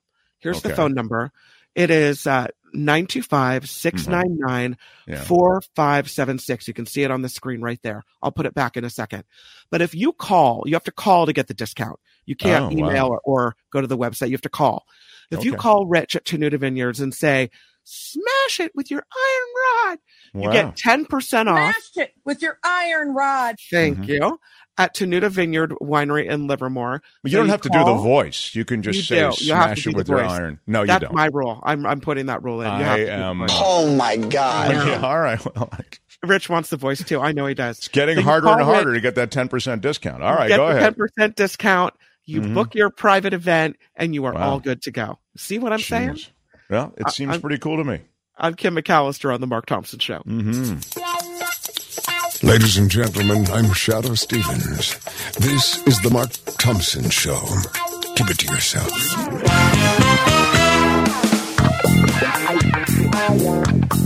Who's Mark Thompson? It is our Big Tuesday show. We had David Cay Johnston, a visit from Bill Mann. We talked a bit about judgeships and judicial overreach and packing the court and expanding the court and judicial agenda and all the rest. If there's a moment, I'll try to get to some law and disorder. If you have anything you want to say to me or anyone on the show, you can reach us at themarkthompsonshow@gmail.com. themarkthompsonshow@gmail.com. I did want to tell you something pretty eerily cool, maybe, or eerily disturbing, or eerily... You're freaking me out. What is it? Well, I should be freaking you out in a way, because this is in your space. A Kuwait media outlet says that they have created a virtual news presenter. We call them anchors, using artificial intelligence. So this is AI come to the Lester Holt, David Muir, whoever's doing CBS part of the world. They've named her Fedha. She made her debut in the Kuwaiti News Twitter account. It's an affiliate account of the Kuwait Times, not really important. She appears as an image of a woman with light-colored hair wearing a black jacket and white T-shirt. She is completely AI-generated. That's really scary. I know you want to see it. And so now, Tony, if you would, please. This is, and we can hear her. You'll be able to hear her. She's speaking Arabic, but you'll be able to hear what she's saying. أنا فضة. أول مذيعة في الكويت تعمل بالذكاء الاصطناعي في مؤسسة كويت نيوز الإعلامية. ما هي نوعية الأخبار التي تفضلونها؟ لنسمع آراءكم. I mean, that's completely believable and completely fine.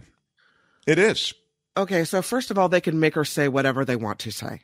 Of course. They can make any anchor say whatever they want them to say. Just put it in the teleprompter. Yeah, absolutely. That's true, but a human being might look at something or might look at something and know it's a lie or refuse to say it. Like Please. I'm just saying. I'm just saying that no. I'm saying that these anchors, and I love my anchors, as you know. Yeah. I was an anchor.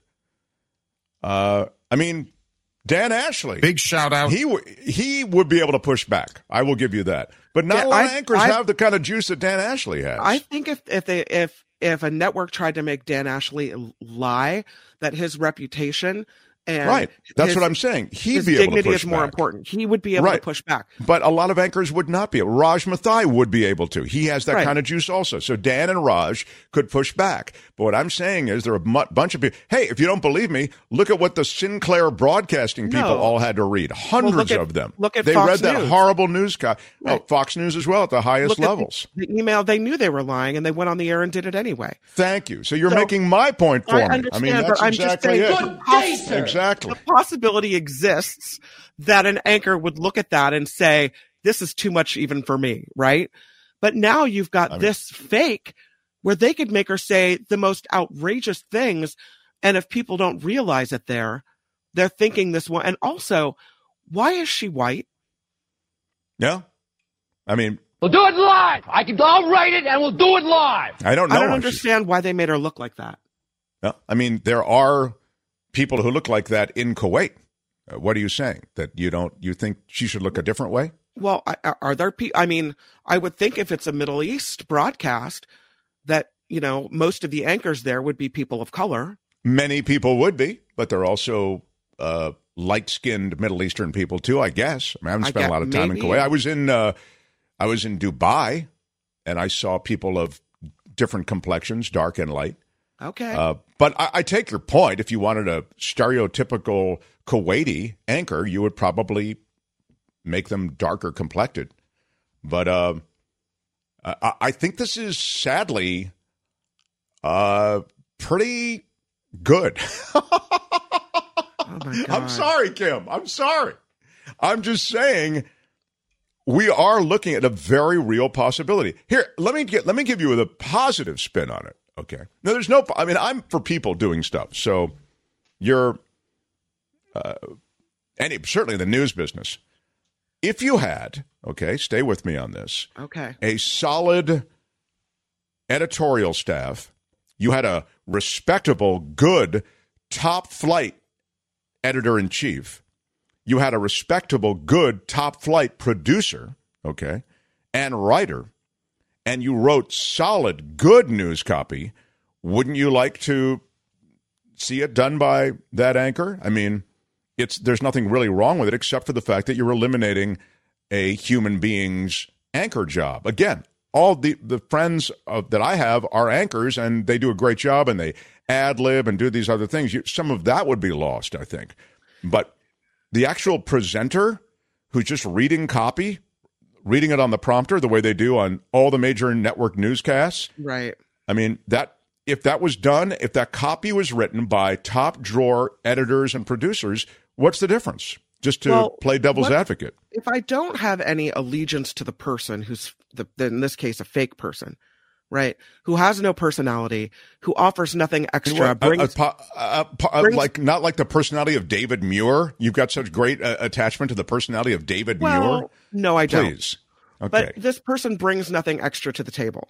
Right. No network news anchor brings much personality to it. It's good evening tonight. Another shooting in America. Long nightmare. It's just all. This may date me, but I did have an allegiance to Peter Jennings. Well, I'm just saying. When was Peter Jennings on last? Google it. That is. I'm just saying. That's almost like a boyhood crush. That's like a boyhood crush. It was so long ago. It's a news crush. I had a news crush on Peter Jennings. Okay. So I'm just saying Girl, that you just woo. You are just woo when you get cranked up. The AI lady offers nothing extra, brings nothing extra to the table. I'll tell you whether she brings. Hang on a second. Let me put my credibility glasses on. Tony, will you run her again, please? I'll tell you whether she brings anything extra. Thanks, Tony. Yeah. Here she is. She's speaking Arabic, but she's very attractive. And listen to the way she speaks. She's أول مذيعة في الكويت تعمل بالذكاء الاصطناعي في مؤسسة كويت نيوز الإعلامية. And you know ما هي نوعية Kim? الأخبار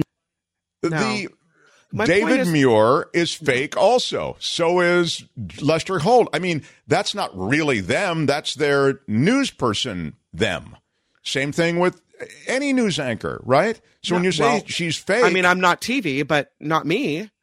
No, but this is a far more. I serve up some news this is a with far more personality. organic. This is a far more organic situation. Honestly, a KGO newscast or a KCBS newscast, even to use another example, generally speaking, is it's 11:54 KCBS news time and blah blah blah blah blah, and it's all very traffic and weather together, traffic and weather blah blah blah. They have a formula. Right. That keeps it very, it could be done by AI. I'm not saying it should be. We have processes and protocols and standards. Personality. KGO wasn't. He could stop me in the middle of a newscast and like you do here and bust in and it would be fine. So that's a different thing. Different animal. Yeah. What I'm saying is, what does she bring to the table? Why would I want to watch her instead of going to their website and just reading the news that their staff has written? Well, I'm kind of growing attached to her, so I'm sorry. Karen says she's blinking every 2 seconds, which I find annoying. You know something, Karen? I kind of like her blinking every 2 seconds. People are being very tough on my new girlfriend, who's the AI presenter. I'm really into her. Yes, Lensman. Mark will get you a room. Down with Fedha. I am very, very attached. I almost don't want Tony to remove her image from the screen. That's how much I like her. I can't wait till they come out with the English version. No. The English-speaking version. She has to go. She's done. Well, this is the future. You're looking at it, and you heard it here. That's your sample of the AI anchor out of Kuwait. The Mark Thompson Show. You can smash the like button like a boss. You're smashing it for the live humans that put this show together every day. Tomorrow on the show, I do want to mention the great Kevin Pollak, the actor from Marvelous Mrs. Maisel, born in the city, raised in San Jose. Kevin is entering the 5th season and the final season of Maisel. So looking forward to talking to him about that. That's really, really a great show. And I'll mention again, if you just can't get enough of us talking about movies, I drilled down on Full Metal Jacket with the guys at the Film Crickets. That's cool. They talk about whether or not it holds up as a movie all these years later. We talk about Stanley Kubrick. We mentioned 2001. We mentioned The Shining. We mentioned a few of these Kubrick films. He only did 13 movies, and they're all really long. We talked about that. And Full Metal Jacket is really 2 movies. Yeah, I was about to say, Full Metal Jacket is the tale of 2 movies. That's exactly right. But the same message, but in 2 movies. But Tony's exactly right. So you have the boot camp part of Full Metal Jacket, and you have the Vietnam part of Full Metal Jacket. It's really a good movie if you haven't seen it. And let me just think for a moment. Tony, you and I are going to bet, not bet money, but we're going to sort of wager imaginative on this. All right. I'm going to say the answer to this is no. And you have to now answer this question. Has Kim seen Full Metal Jacket? I'm going to say no. What do you think?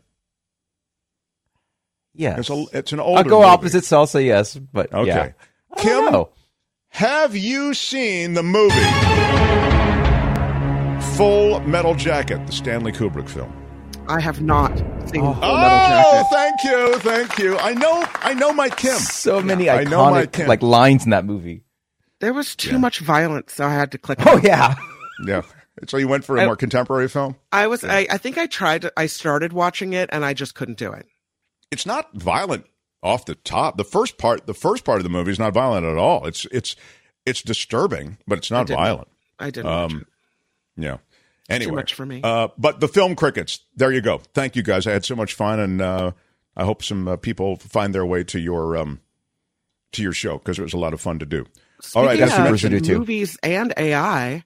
Karen says, Mark, they already have AI that can replace actors.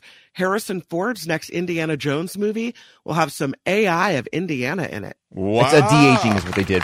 They de-aged him a lot is what they did. So they could do him in past scenes and stuff like that. What does that mean, de-aged?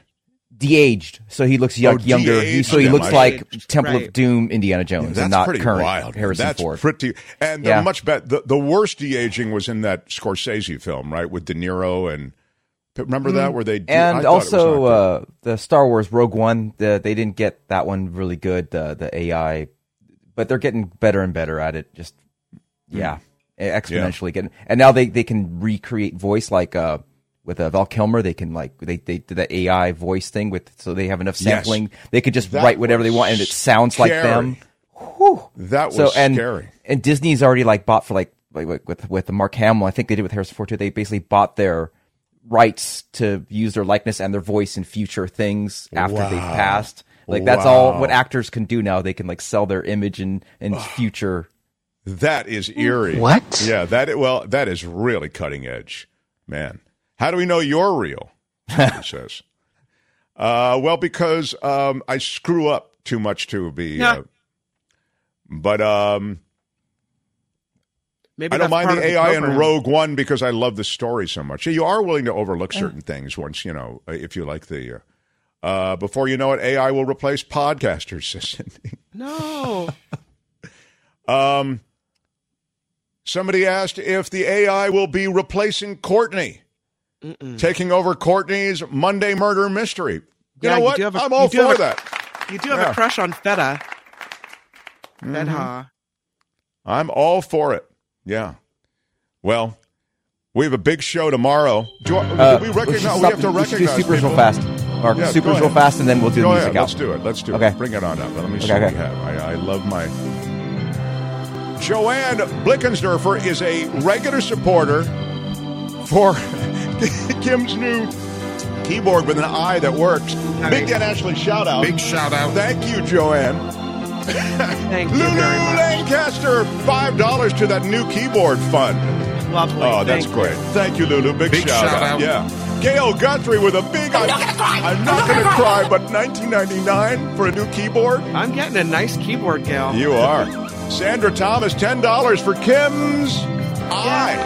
Oh. Big shout out. Yeah, all right. Good stuff. William Guy for $3. Thank you, William. Thank you so much. Thank you, Mike Garcia in Oklahoma, Mike. Thank you so much. I'm Jennifer Stevens for the Mark Johnson Jennifer. Show. Bye-bye. Here's $5 to knock down KGO to rebuild a new one. I actually have an interesting story about that. West Theory. Oh, wait a minute. We have more.